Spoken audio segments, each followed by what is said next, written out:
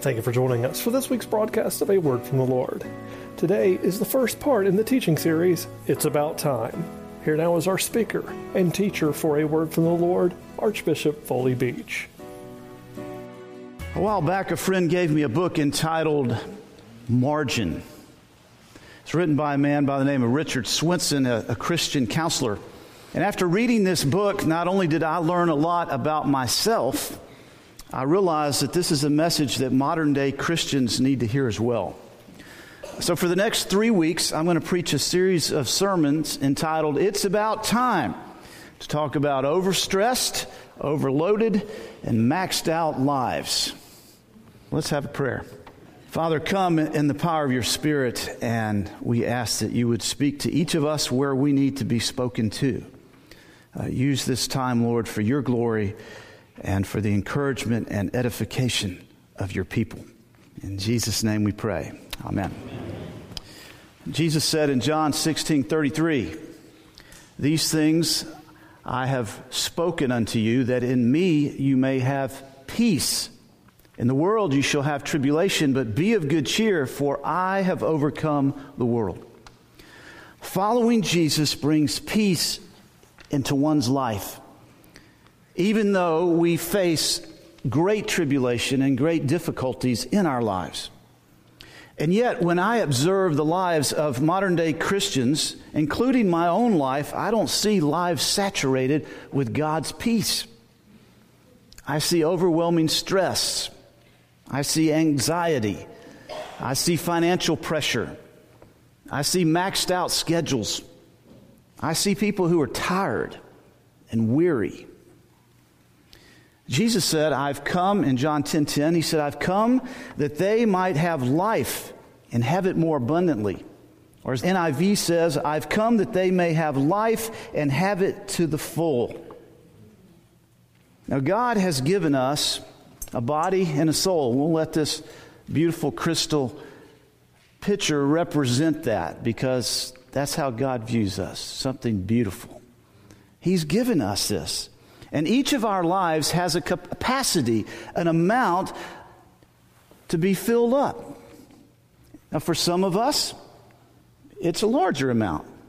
For some of us, it may not be so large. But each of us has a capacity. And God desires to pour life into us. He desires us to have life to the fullest. He desires to bless us. He wants us to have meaningful, fulfilling lives, filled with His presence, His very presence, the Holy Spirit. But notice here, there's a space between being full. We could probably fill it up a little more, just so we could say it's full. Notice there's a space here between what's full and the top of the pitcher. We call that margin, space, room. It's the place, the extra that you have in your life. It's breathing room. It's a reserve for the unanticipated. It's that place for surprises. Is this the way God wants us to live our lives? Is this the witness He wants us to have to our unbelieving friends? It's about time for us to take a serious look in the mirror and examine ourselves and the priorities that we have in our lives. We're not only wounding the cause of Jesus, we're hurting ourselves.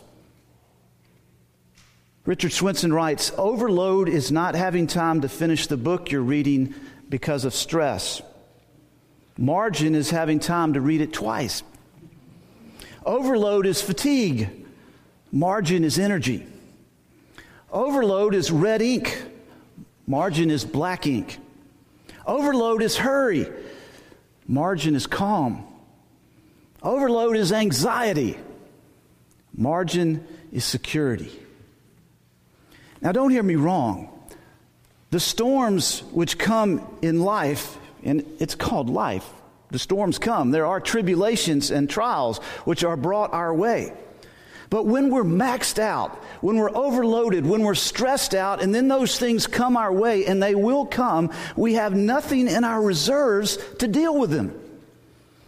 And so we end up having physical problems, or emotional problems, or financial problems, or relational problems, or spiritual problems. Because we have nothing left within us when the storms come. We've built our foundation on sand, not on the rock of the teachings of Jesus. Now, added to all of this, we live in a time when technology has given the power and ability to do almost anything imaginable. I mean, just 110 years ago, humans didn't have airplanes, automobiles, motorcycles, cell phones, fast food restaurants, Wi-Fi, the internet, iPads, iPods, iPhones. We didn't have those things. And all these things bring incredible blessings to us, but they've pushed us beyond our boundaries of emotional and physical limits. Two quick examples. Back then, just 110 years ago, most people didn't have electricity. So what happened when it got dark? Sure, there were candles, but most people went to bed. They rested. Well, now with electric lights, we're up at all times of the night. We're watching TV, we're on the internet, we're talking on the phone, we're out shopping in the middle of the night. You ever been at Walmart at 1 in the morning? It's amazing how many people are there. We're out eating, socializing, and entertaining. So when are you resting? It used to be built into the lifestyle. Not anymore.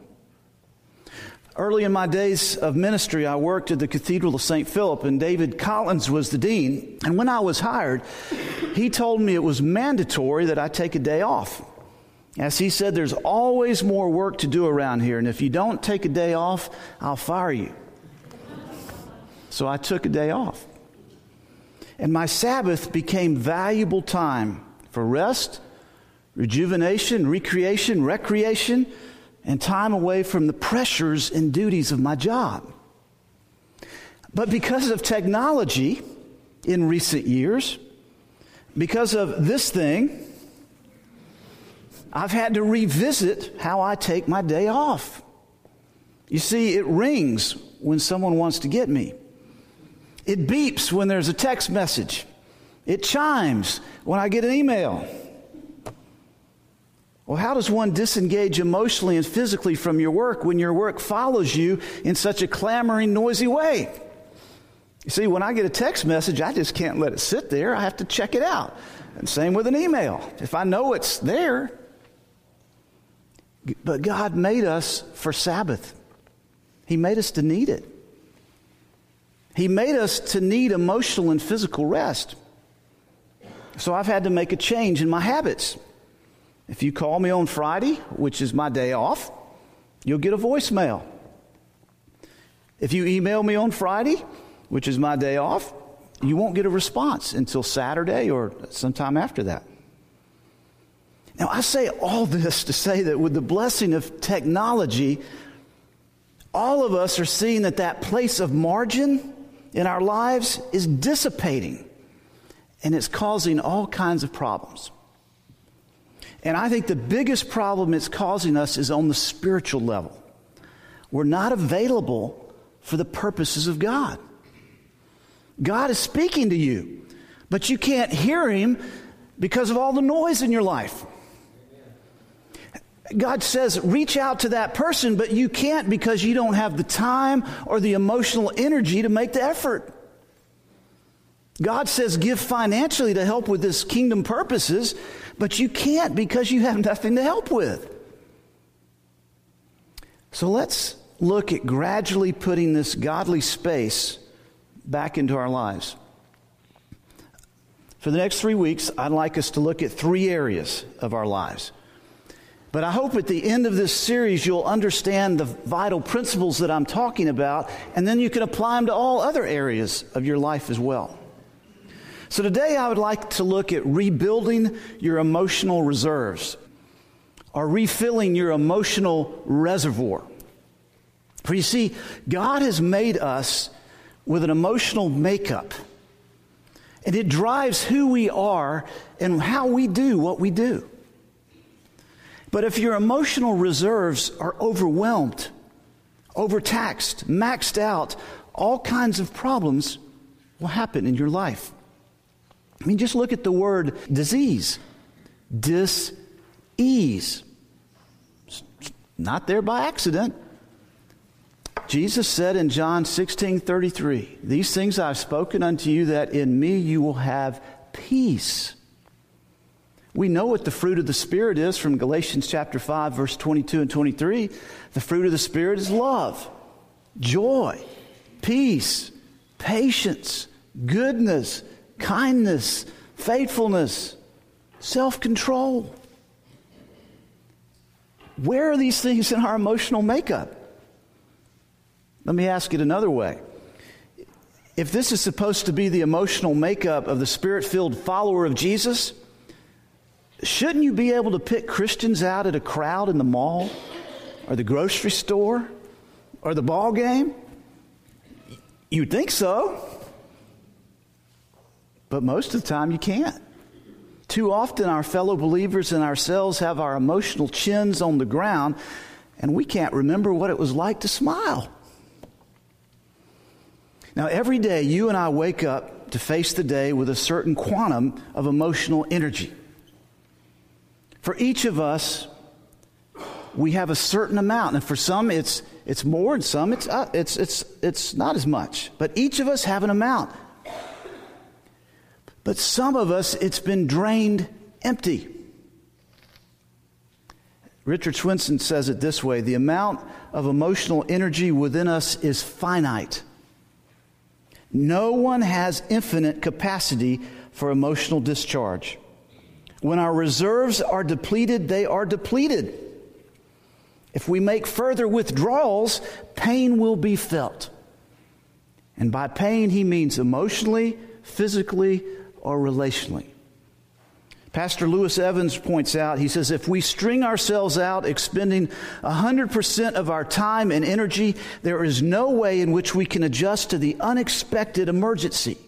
We become defensive about our expended energies because there isn't anything else to give. Having nothing else to give, we tune out the need.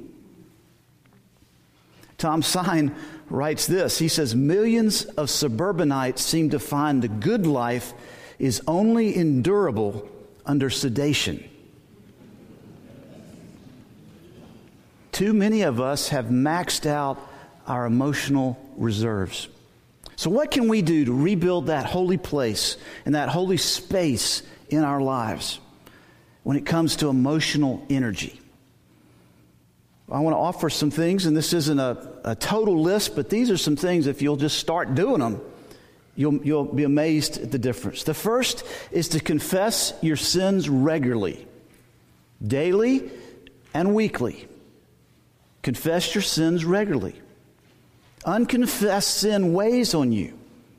Guilt is a powerful downer emotion. Confess it quickly and often. 1 John 1:9 tells us, if we confess our sins, God is faithful and just to forgive us of our sins and to cleanse us from all unrighteousness. Confess your sins. That's the first thing. Second is to be reconciled with others. To the best of your ability, be reconciled with anyone you have a broken relationship with. And I say to the best of your ability because oftentimes you can do all you can and the other person isn't responsive. Nothing saps your emotional reserves like being in a broken relationship.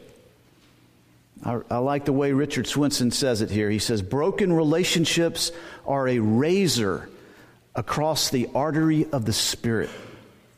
Stemming the hemorrhage and binding the wound should be done as quickly as possible. Yet too often, it takes months or years, and sometimes the bleeding never stops.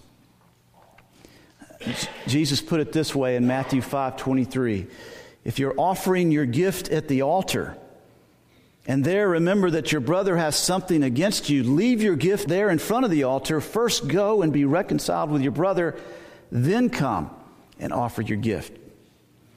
The Apostle Paul wrote to the early Christians in Ephesus, in Ephesians 4:31, he said this, "Get rid of all bitterness, rage, anger, brawling, and slander, along with every form of malice. Be kind and compassionate with one another, forgiving each other, just as Christ in God has forgiven you." A third thing to build our emotional reserves is to cultivate important relationships. Cultivate important relationships. It's vitally important for your emotional health to have healthy social supports. Even science confirms the old saying, good friends are good medicine. Proverbs 27:17 says, as iron sharpens iron, so one man sharpens another. You see, all of us need love and affection and nurture and intimacy, connectedness and bonding. All of us need community and attachment. And these are feel-good words for a reason. They're good for you. And if you find you're emotionally empty, go hang out with a good friend. If you find you're emotionally wounded, go to a caring friend. I was talking with an older woman not too long ago. And she says that she has a lady friend who calls her every time she's depressed. And her friend actually says this to her, says, you listen, and then your encouragement picks me up. Dr. Frederick Flash wrote this. He said, there is perhaps no more effective way to relieve psychic pain than to be in contact with another human being who understands what you're going through and can communicate such understanding to you. Important relationships build and restore your emotional reserves. A fourth thing, and this is probably the most difficult for most people in this room, rest. Rest. It's important to rest. It's important to get away occasionally, to escape, to relax, to sleep in, but not on Sundays. Okay? to take a nap. There's nothing wrong with taking some time to rest. It's important to restore you emotionally and physically. I mean, one of the 10 commandments is to take a Sabbath. And there's a reason for that. I mean, even God rested on the seventh day after creating the world, Genesis 2 tells us. Now, the typical American will pack their rest needs into an already jam-packed weekend or a busy holiday. I mean, you 4th of July holiday, typical example, 4th of July, you do all these activities where you go to the lake and you come back, you're just exhausted. It's supposed to be resting. We think that's rest. When I'm on empty emotionally, I usually withdraw by myself and be quiet. I may close the door to my office. I may go for a quick walk. Or if I'm at home, I may go for a run. I may get in my car and just go for a quiet drive. I may close my eyes for 10-minute cat nap. And I don't feel guilty about it one bit. Because if I'm on empty, I can't do anybody any good anyway. Rest. It's so important. I mean, didn't Jesus do the same? Remember when he and his disciples were out on the lake, they're out on the Sea of Galilee, and this big storm comes up and is about to wash the boat over? What's Jesus doing? He's on the back of the boat napping. Jesus said in Mark 6:30-31, we're told, the apostles gathered around Jesus and reported to him all that they had done and taught. He'd sent them out on a ministry mission. Then because of many people that were coming and going, they did not even have a chance to eat. He said to them, come with me by yourselves to a quiet place and get some rest. We should all have that verse memorized. Come with me by yourselves to a quiet place and get some rest. Well, there are many other things I could add about building your emotional reserves, like laughing or crying. There's one more that I think is important for us this morning, and that is this: serving others. Serving others. Many medical studies show that service to others is actually health enhancing. Horace Mann writes, we must be purposely kind and generous or we miss the best part of existence. The heart that goes out of itself gets large and full of joy. This is the great secret of the inner life. We do ourselves the most good when we do something good for others. Richard Swenson writes, one of the best ways to heal our own emotional pain is to focus instead on meeting the needs of others. It works powerfully. To build your emotional reserves, give yourself away unselfishly. After all, Jesus said, give, and it will be given unto you. This is a powerful principle in God's created order. Give, and it will be given unto you. So overwhelmed, exhausted, overloaded, only you can do something about it. God will help you and He loves you, but only you can begin the corrective measures that you need. You can do it. Philippians 4:13 says, I can do all things through Christ who strengthens me. You can do it. Start today. Start today. Well, today we looked at replenishing our emotional reserves. Next week, we're going to look at our time. Jesus said, these things I've spoken unto you, that in me you may have peace. In the world you will have tribulation, but be of good cheer, for I have overcome the world. Amen. Amen.